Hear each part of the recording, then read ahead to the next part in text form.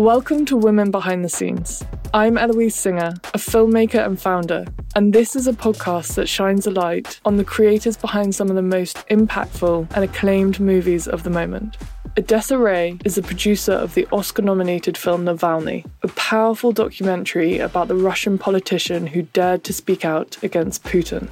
After Navalny survived a targeted assassination attempt, Odessa and director Daniel Ruhr travelled to the Black Forest to document the pressing question on everyone's mind: who tried to kill him? And they captured an extraordinary conversation on camera, which went viral overnight. This moment is at the heart of the documentary, a film which has been called thrilling by The Times and riveting by The Guardian. Odessa had just landed in New York, so we jumped on a call to chat through her journey of making the film and the risks that she faced along the way. Remarkably, Vladimir Putin faces a legitimate opponent, Alexei Navalny. I don't want Putin being president. If I want to be a leader of a country, I have to organize people. The Kremlin hates Navalny so much that they refuse to say his name. Passengers heard Navalny cry out in agony. Come on, poisoned? Seriously? We are creating a coalition to fight this regime. If you are killed, what message do you leave behind to the Russian people? It's very simple. Never give up. Really excited to be chatting with you and to learn more about Navalny, which is one of the most extraordinary documentaries that I've seen in a long time. The narrative almost plays out a bit like a thriller, but with this incredible access and such an important story behind it.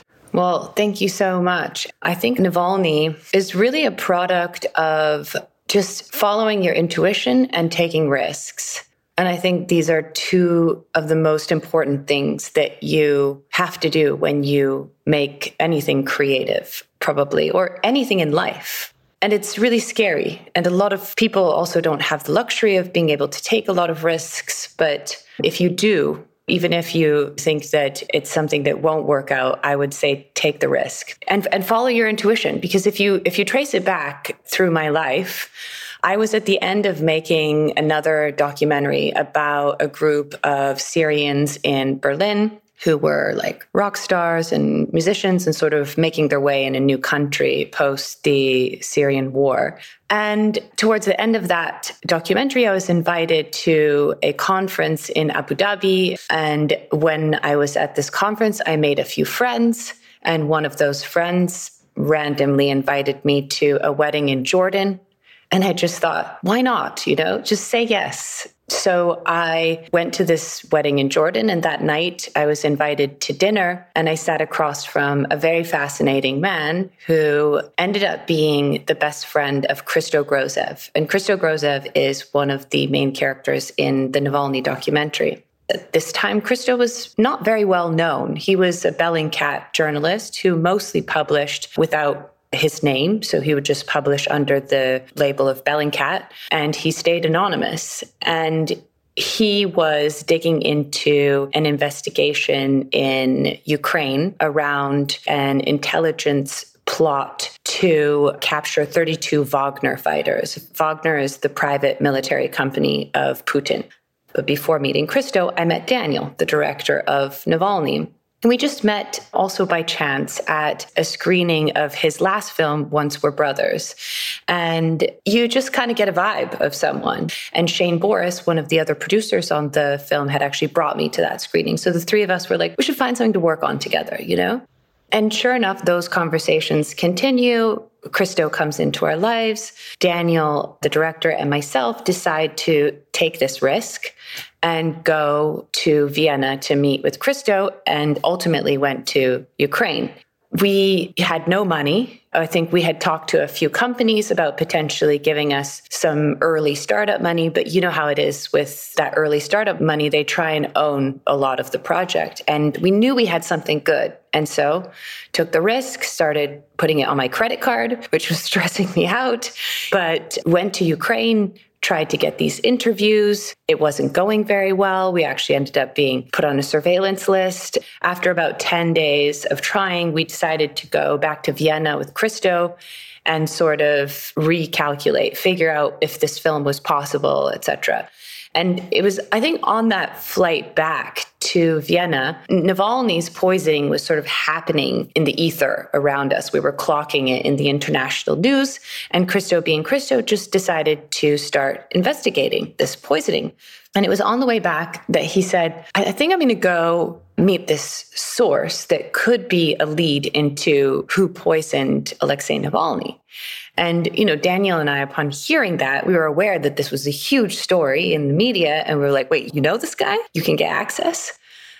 He was like, well, no, but I'm going to DM him on Twitter. And sure enough, unknown to us at the time, but the Navalny team were expecting Christo to eventually reach out with hopefully maybe collaborating to try and pinpoint some of the people that were involved in poisoning Alexei Navalny.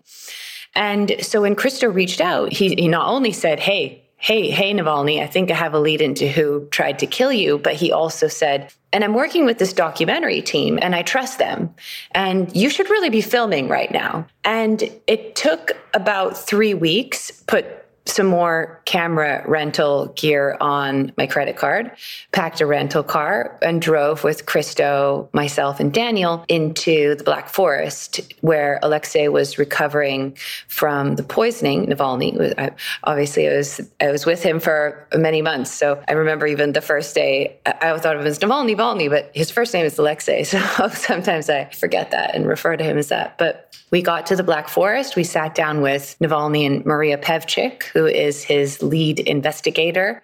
And she's sort of like the gatekeeper. She's very, very tough as nails. She was scary to us, when we first met her. And Navalny was very much like, hey, guys, nice to meet you. Great. Come in, like, how's it going? You want to film? Let's talk about it. And Maria was like, no. So nothing was for sure. We sort of had this initial meeting where we made it very clear that we were here and we were ready to film starting tomorrow. And we were actually surprised that no one else was in there already, like other filmmakers who actually I found out had reached out, but they're very cautious. And so they didn't let anyone into their sphere yet. And I think Christo sort of vouching for us, the fact that we just showed up in the Black Forest, we had all our camera gear, we were like, listen, why don't we try? There was no guarantees. Why don't we try? 2 weeks in, 2 months in. If you don't like it, we'll stop and we'll give you all the footage. But you're in this incredible moment. It would be a waste to not film what's happening, And that's how we started. The next morning, I think 9 a.m., I think that was the day that we were like, Navalny, what are you doing tomorrow morning? And he said, I'll probably take a walk with Yulia. And I have my trainer coming because he was recovering from the poisoning. And we were like, can we come and film that? And so we showed up at his house and went for a little walk with him. And I believe that was the morning that we shot that beautiful little walk with him, Yulia, visiting their friends, Donkey and Pony, as we call them. So that's sort of how it started.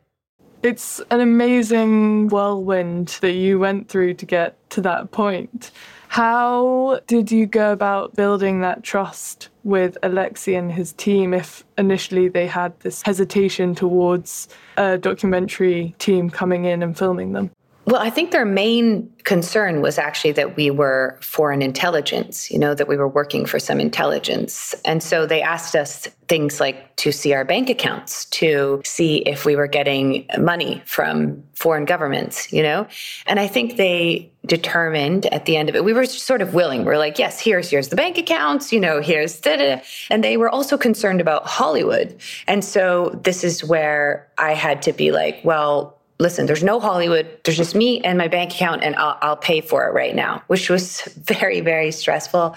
I'm not someone who's like, can't just pay for things, but I had a few credit cards, and you just, that's why I say you follow your intuition. I knew this was gold. This was a real moment. And so this is how we had to do it. It's just simple. It's just us. Here's everything that you ask for on us. And again, no insurance policy. So let's start. Let's try it a week in, a couple weeks in, a month in. If you don't like it, we'll stop and you have all the footage.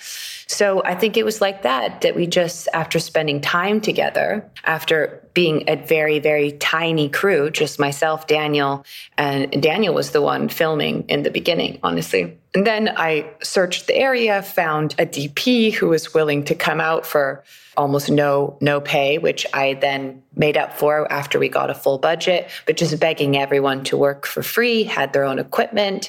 We had a DP and a sound guy, myself and Daniel, just handling this crazy production, 20-hour days. I mean, if you see photos of us during that time, Daniel and I are just exhausted every single day, just scraping things together, begging for this, begging for that, beg, borrow, steal, apologize later. This was sort of how we just had to sort of band together, and everyone lived in one house together. I found this Airbnb in the Black Forest where he was recovering in Freiburg. So it was the middle of COVID. There was this big house empty, and we managed to rent it for very little money. And I said to Navalny, hey, look, you need a workspace. It's COVID. Why don't you just make this house your workspace? And so that's the house where we actually shot the phone call, where they built the suspect board on the wall. So that my bedroom door is literally like right behind the suspect board. You can see it in the back shot of the phone call. They came over at 4:30 in the morning that day to start those phone calls, which we started at 5:30 a.m., which was 7:30 a.m. Russia, sort of when people were waking up, couldn't think clearly yet, weren't at the office, couldn't double check things. But this was sort of how it went. It was just like everyone lived in that Airbnb. Christo was sleeping on the couch. Everyone, I at least had a bedroom. Daniel was in the sort of makeshift loft lobby area. It was can't make a movie, as Daniel later called it, Yeah, exactly. It feels like one of those moments that you make the movie of the behind the scenes, because it's also as unbelievable as the movie that you're making at the same time. Yeah, that would have been an amazing movie. And we started shooting behind the scenes when we were in Ukraine because we were getting surveilled. All of a sudden there's guys waiting for us outside our hotel. There's guys following us. You walk out of a restaurant, guys pulling out. So we did actually turn the cameras on ourselves. And even the morning we shot the phone call, everyone was just freaked out. We just thought, oh, holy shit, like if the FSB are actually doing their job, they'll bust through that door and shoot us all and take this footage, because we thought this footage will take down the Russian government. Sadly, truth doesn't seem to break through as much as it should. We thought that phone call in that morning, we were like, he's done. Putin's done, And the minute the phone call ended, everyone was just screaming, like, upload the footage. Daniel turned to me and he was like, Odessa, you guard the door. Just like tiny, like little skinny girl. I go guard the door with the incoming FSB agents. Fine. While they upload footage. Like I said, there was only a few of us. So, but it was definitely the behind the scenes was, Alexei's story is obviously the most powerful narrative there, but it would add for some funny outtakes, I'm sure. I'm sure as well. And that phone call, I'd love to touch on it and talk a bit more about it, because obviously it's the midpoint, it's a pinnacle moment in the film, and it is such an extraordinary recording. How did it feel to be in the room when that was playing out? Well, I don't speak Russian, sadly, but, there were several phone calls that happened leading up to that phone call. And also we knew what was going to happen. Alexei Navalny actually came up with that idea, I think the day that we met him, or the second day, maybe, because Christo was showing him the identities of this kill team that he was uncovering. And Navalny was like, well, we should just phone them and see if they pick up. And if they pick up, we'll just say, hey, this is Navalny. Why'd you try and kill me? Like, just sort of like, why the heck not? We're going to reveal their identities anyways. So I knew Navalny was going to do that, but I didn't fully understand that he was going to do this whole trick way where he pretended to be Patrushev and, try and trick them into thinking he needed to write this report. So when the conversation just started and kept going, And we saw, I think the moment was like Maria and Christo's reactions. Maria's jaw basically hit the floor and Christo covering his mouth and his eyes going wide. We knew something crazy was going down. And then we just waited. And actually that phone call went on for 50 minutes. So it went on for almost an hour. We put 7 minutes in the film, but he warms him up and then he starts pushing it and then he pushes it some more. And you can actually hear the full recording of the phone call online. We did publish it. And you see how he keeps pushing it because Navalny thought, okay, he's already given me all this information. He's going to shut down now. So he just pushes it again. And the guy just kept going for it. He just didn't clue in. He was a little bit sick. He, I think, really believed that the guy on the other end of the phone needed to come up with this report. And he just kept giving answers. And so this was so shocking. By the end of the phone call, I think Navalny had even run out of questions. He was just kind of all right, well, he was getting bored at this point. Couldn't believe that, this guy had revealed so much. It was just finding a way to get off the phone call. But yeah, that was the day that Daniel and I looked at each other, and we were like, holy shit, we have a film. It's an extraordinary moment. Recording that piece of history ultimately is monumental. As a documentary filmmaker, how did you find that process of thinking about that footage and recording that footage? It's multifaceted because, like you see a little bit in the film, we were concerned with what was going to happen to this guy.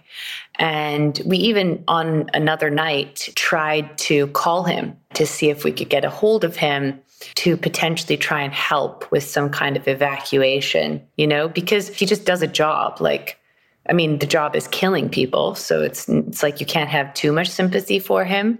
But at the same time, it was definitely, there was this conflict, that we could have just gotten a guy killed this morning.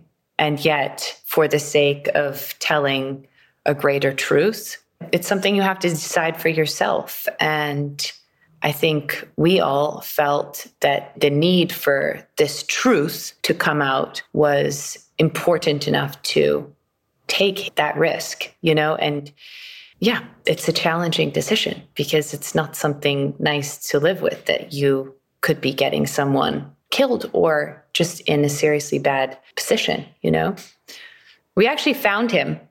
So he's still alive, thankfully. But basically one of Maria and Christo's hobbies for the last year has been trying to find Kudratsev. And for a year and a half, there was just no sign of him. And then this past summer, he actually surfaced via some data that Christo and Maria got off the black market in a COVID test. So he was tested for COVID again. And there was his name. And he's still alive, it seems.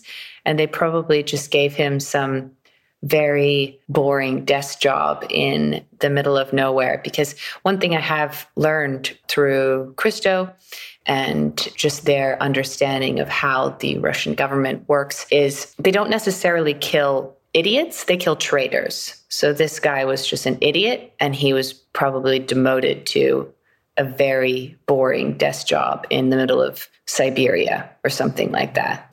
That's so interesting that they managed to locate him and that he's still alive. One of the questions I really wanted to ask you was just in terms of your own personal safety.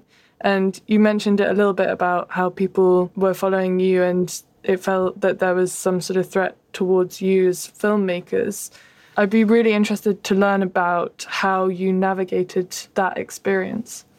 That's very real, and it's something that haunts me and plagues me, and me less than my subjects. Maria and Christo, every day, their lives are in danger.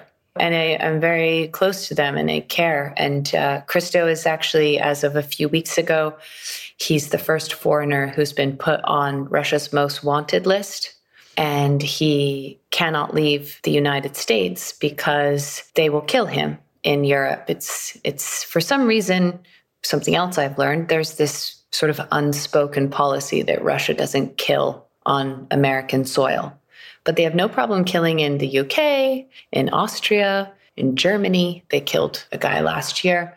So Christo is now sort of marooned in the United States. He can't see his wife and kids. Maria lives in Lithuania. And, you know, she calls me sometimes when she starts to feel funny, because the very real outcome of that is that she's potentially been poisoned, you know? It's something real. It's something that we deal with. And myself, I've actually been in Ukraine for the past 8 months, quite a bit, making another documentary. So I went back to Ukraine when we stopped shooting Navalny. Went back and forth, obviously. During the edit, I was with Navalny, but after the Sundance premiere, 3 weeks later, the war broke out in Ukraine. And I went back to Ukraine to make another documentary. And being in Ukraine, yes, I have been told that I'm taking a risk, that I could be kidnapped. And if I was kidnapped, the Russian propaganda machine already made a disinformation campaign about me, that I was a foreign agent, that I was working for the CIA. And my goal through the Navalny film was to take down the Russian government. So I would potentially be kidnapped and tried as a spy. And they can do that quite easily in Ukraine. So in the early days, I would sort of constantly be looking behind my shoulder or scared when I'm walking alone at night. But now I get used to it. It's weird what you get used to. And you just sort of walk. And at some point, you just have to live your life. And you can't live your life in fear. So you take a risk. But I do believe that these stories are worth the risk. The world deserves to know the truth. That's very brave. And it's very inspiring to hear, to be honest with you. The documentary I'm making is also an investigative documentary, and there have been moments where I've had exactly the same feeling. I've walked down the street by myself and been afraid. So to hear it feel like it gets a bit easier is quite reassuring. It gets much easier. Now I just go in and out of Ukraine on the night train by myself, sleep like a baby. I don't know if it's naive or you just get used to it, but you do. And I think the most important thing is you just can't be afraid. And this was the main reason why Alexei went back, is because he's like, Odessa, I'm a Russian politician. At that time, the precedent had been set that if you stay outside of Russia, you become irrelevant. And so his mission in life is to transform that government, to take down Putin, which is someone who has raped and pillaged that country for the last 22 years for his oligarch circle, It's been a time of incredible economic boom in Russia that has all just lined the pockets of Putin and his friends. And he was like, how can I tell a population to not be afraid and then sit comfortably in Germany? We have to listen to that message. He's sitting in prison for that message. How can I not live by that message? Do you feel that the film has impacted on you personally, in terms of you've been living and breathing this narrative for so long? Has that had a lasting effect? Absolutely. Absolutely. Just being around these kind of people that live for a bigger purpose. I got to spend months with Navalny. Just, as I said, it was a small crew. So I would be the one picking him up at 7:30 in the morning to drive to the snow to catch the snow shot, or Daniel had gone ahead to sort of set up cameras, etc. And you just get to chat with someone who just lives for a bigger purpose, lives to change something, believes in change, believes that the impossible is possible. I feel like before living in this sphere, you think more about your life and paying a bill or something like that. And now it puts it all into perspective. You're like, wait, people are dying because of ideology. As being in Ukraine as well, I've been there for the last 8 months. It's so hard for me to even face myself when I get upset about trivial stuff. I'm like, God, you're so stupid. Just get on with it. There's so much that we should be grateful for every day. You have to have some massive gratitude, I totally hear you. It's very easy to take things for granted when there are people out there, as you say, who are striving and fighting to make such a difference in the world, and conveying such important messages. Navalny is one of those that he was so inspiring to watch. Did you feel that he had this sort of larger-than-life character when you first met him? Because it's conveyed so beautifully in the film.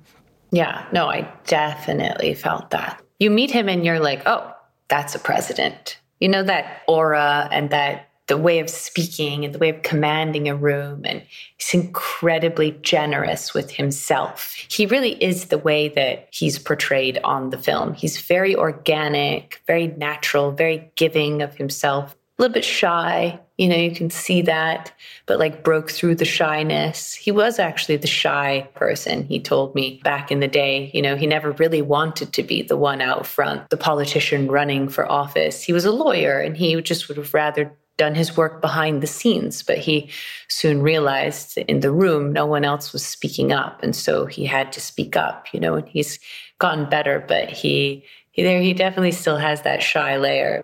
He's someone who, you know, you're like, how can he do that to his family? But for him, loving his family is fighting for a better future for them.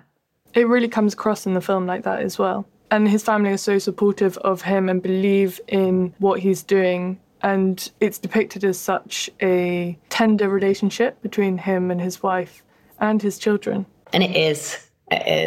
That's really nice to hear. At first, we were like looking at it on Instagram, you know, Daniel and I were sort of scanning their Instagram and reading all the articles about them. And we were like, really?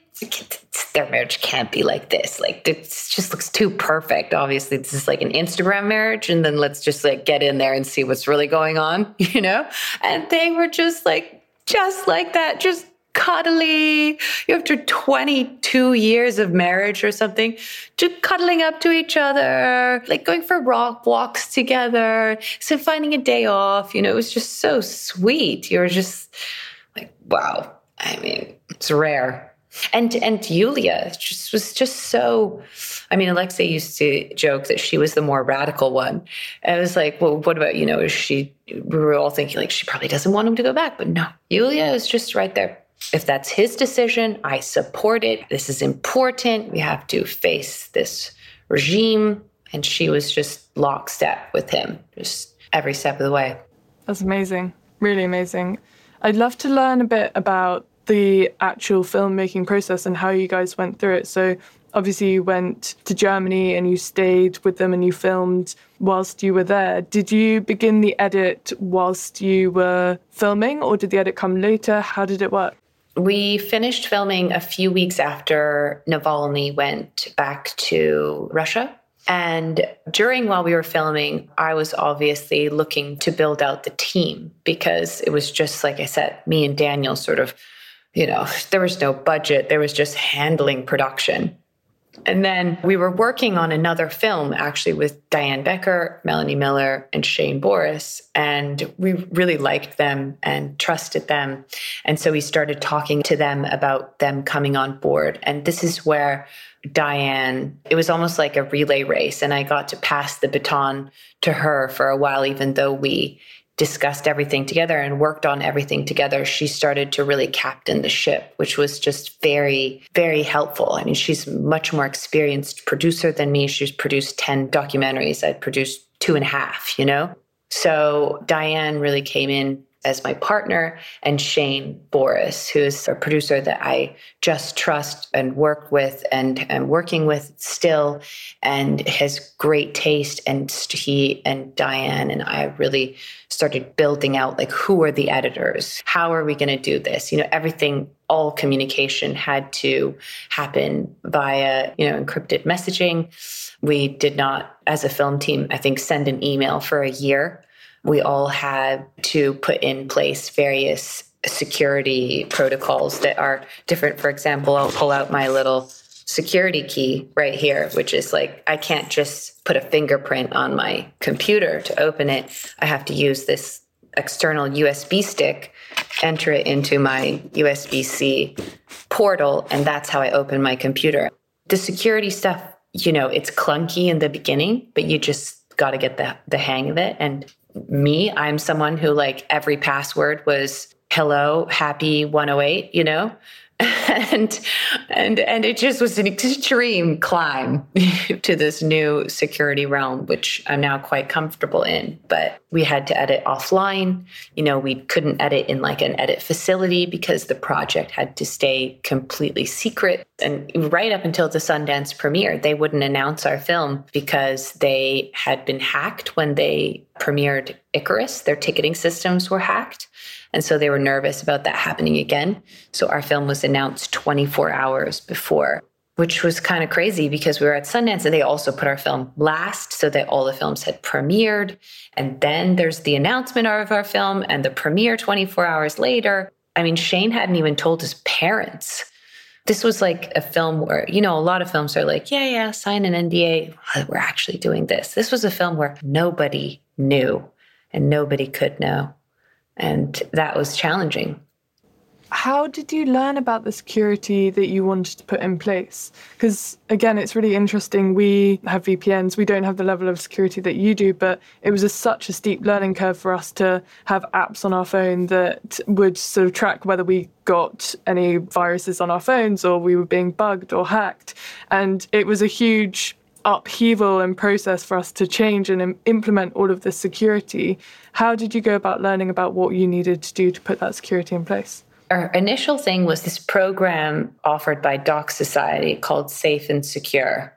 And this was a 4-part course that they gave us for free, which was sponsored by one of the documentary foundations, which was really, really helpful. And then we had individual consultants. And some of the consultants were kind of like, yeah, fine, just put on a VPN. Everything from put on a VPN and use Signal to you better install cameras on your car. You poked the bear, get ready because the bear pokes back, And after that call, I remember specifically, everyone was just totally freaked out. And we were like, okay, we're going to just compartmentalize that and do what we can do, which is obviously the digital stuff, etc. It feels very rational, just sort of identifying what's in your control, how you can mitigate the risk, and then actioning on that rather than, as you say, thinking about all of the potentials that could happen. It's sort of, what is there that I can do to stay safe and action that?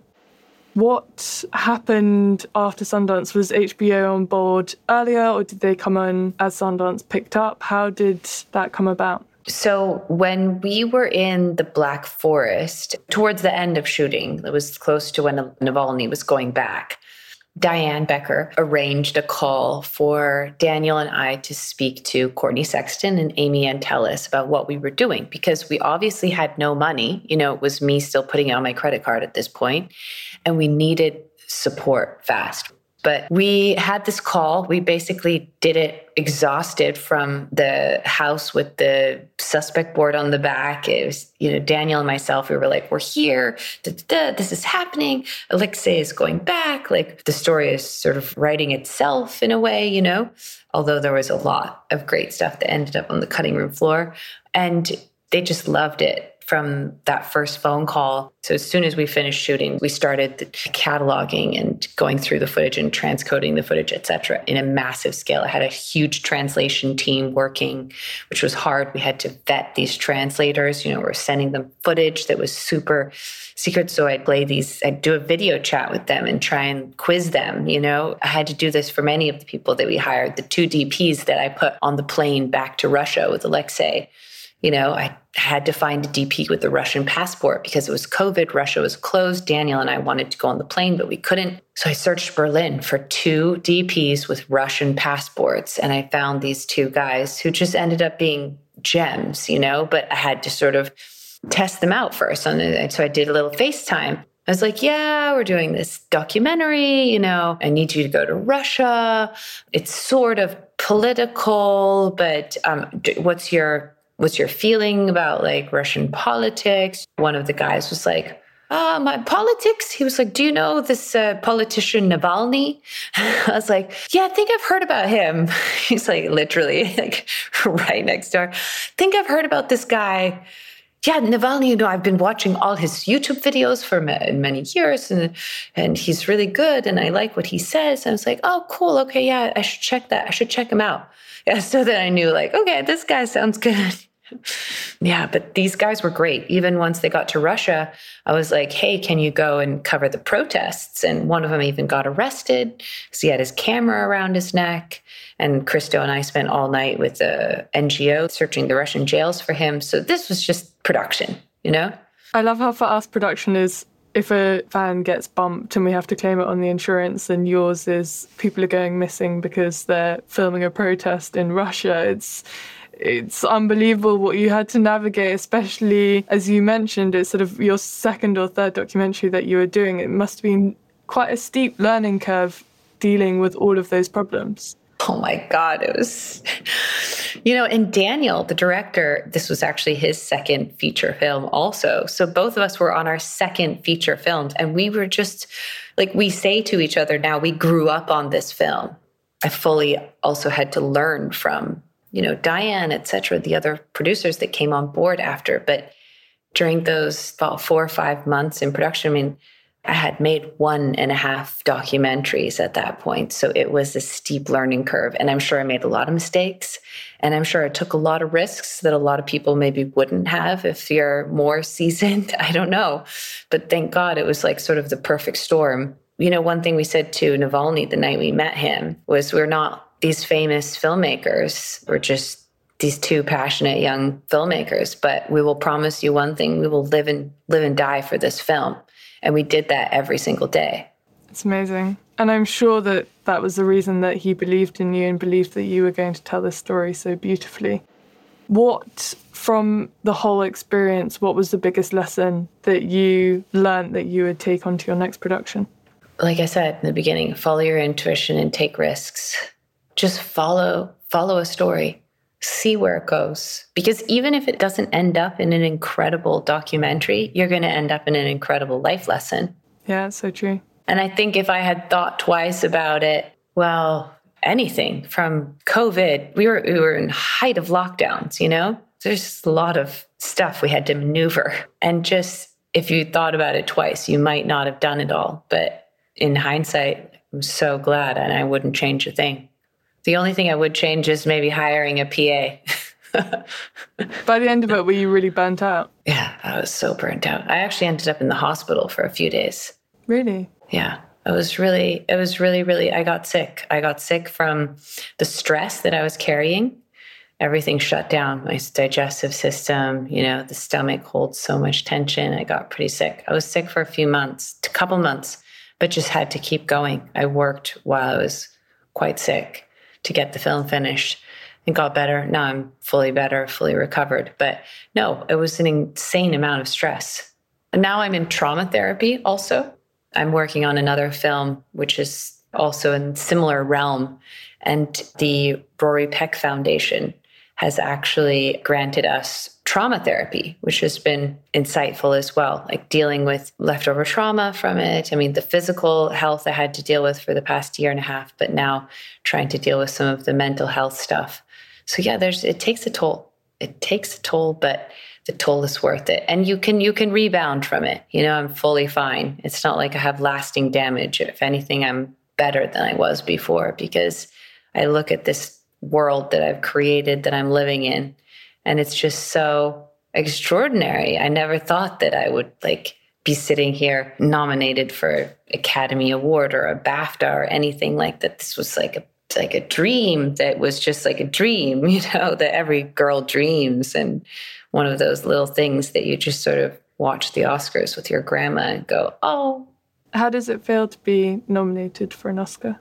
It's extraordinary. But honestly, the greatest joy that I feel, the one thing that I care about, because personally, it's like, you don't really notice much change. Like, oh, okay, I'm nominated for an Oscar, one day to the next. Great. But what is so meaningful to me is that this means more people will see the film. That is just what it means. Because documentaries, it's hard to get people to watch them, right? And this just means more people will see the film. And that, to me, more people will be touched by what Navalny stood for and what his message was and what he tried to impart to the world. That, for me, is so powerful. It's such a beautiful film. Thank you. And by the sounds of it, the journey and the emotional journey and the mental journey that you've gone through has been really hard and really challenging. So I just want to say thank you for your bravery as well, because I can imagine as a filmmaker, it hasn't been easy. And I guess my final question is, if there is one thing about this industry that you could change, what would it be? Honestly, I just wish that there was so much money in documentaries to just finance every single thought, adventure. Like, there's so much money in the world. Come on. Instead of investing in gold or the stock market or something, just throw it at these documentary filmmakers, because you'll get some cinema gold out of it. And I wish we didn't have to fight so hard to get these meaningful films financed. It should be, these are the stories that change the world, that change the way people think, that change the way you make decisions. And yet, as you know, as a producer, as well as a filmmaker, you're just fighting for every dollar. And it's so sad, because that part of society should be the most well-funded. And these stories are so important, and it's the reason that I am in film, is to tell stories that inspire change and to create discourse around narratives that are really important, that need to be discussed and need to be talked about, because ultimately film is such an important medium and it has the opportunity to educate people on really powerful and important messages. And ultimately, the more funding and support that we have to be able to do that, the more we can do that. Yeah, and the more freedom we feel. Like, so many of these films, they have to sort of stop because they don't have enough money. But if they had more money to continue on, you never know what you would get, Odessa Ray, thank you so much for coming on and chatting with me. You are an incredibly inspiring filmmaker, and I have no doubt that this film will stand the test of time. Oh, thank you. For people who want to keep in touch with your news, where's the best place for them to look online? Well, I'm on Instagram, so it's really the only social media platform I use. I had to get off Facebook when all of this security stuff was going on, because the Russian troll factory liked to use Facebook. So I do maintain my Instagram page, which is just my name. You can find me. And I put a lot of things about the work that I'm making. A couple other films right now. Like I said, I've been working on one in Ukraine for the last 8 months. And I'm doing another very top secret project with Shane Boris, my producing partner on Navalny. So we're very excited about that. And there'll be more to come. That's super exciting. I can't wait to see what you do next. Thank you so much for your time. Thank you so much. Have a great day. So listen, if you enjoyed this episode and you fancy subscribing, then that would be fantastic. But more importantly, if there's someone out there who you think might enjoy learning about these incredible filmmakers, please do send this series their way. Women Behind the Scenes was hosted by me, Eloise Singer. The executive producers are myself and Kathy Anderson. The producer is Ben Weaver-Hinks. Production manager is Hannah Alexander. Post-production was done by Matt McGuinness. Editing, mixing and mastering was by Tom Fred Bradshaw at iGame Audio. Music was from premiumbeat.com, and our production assistant is Lucy Davidson.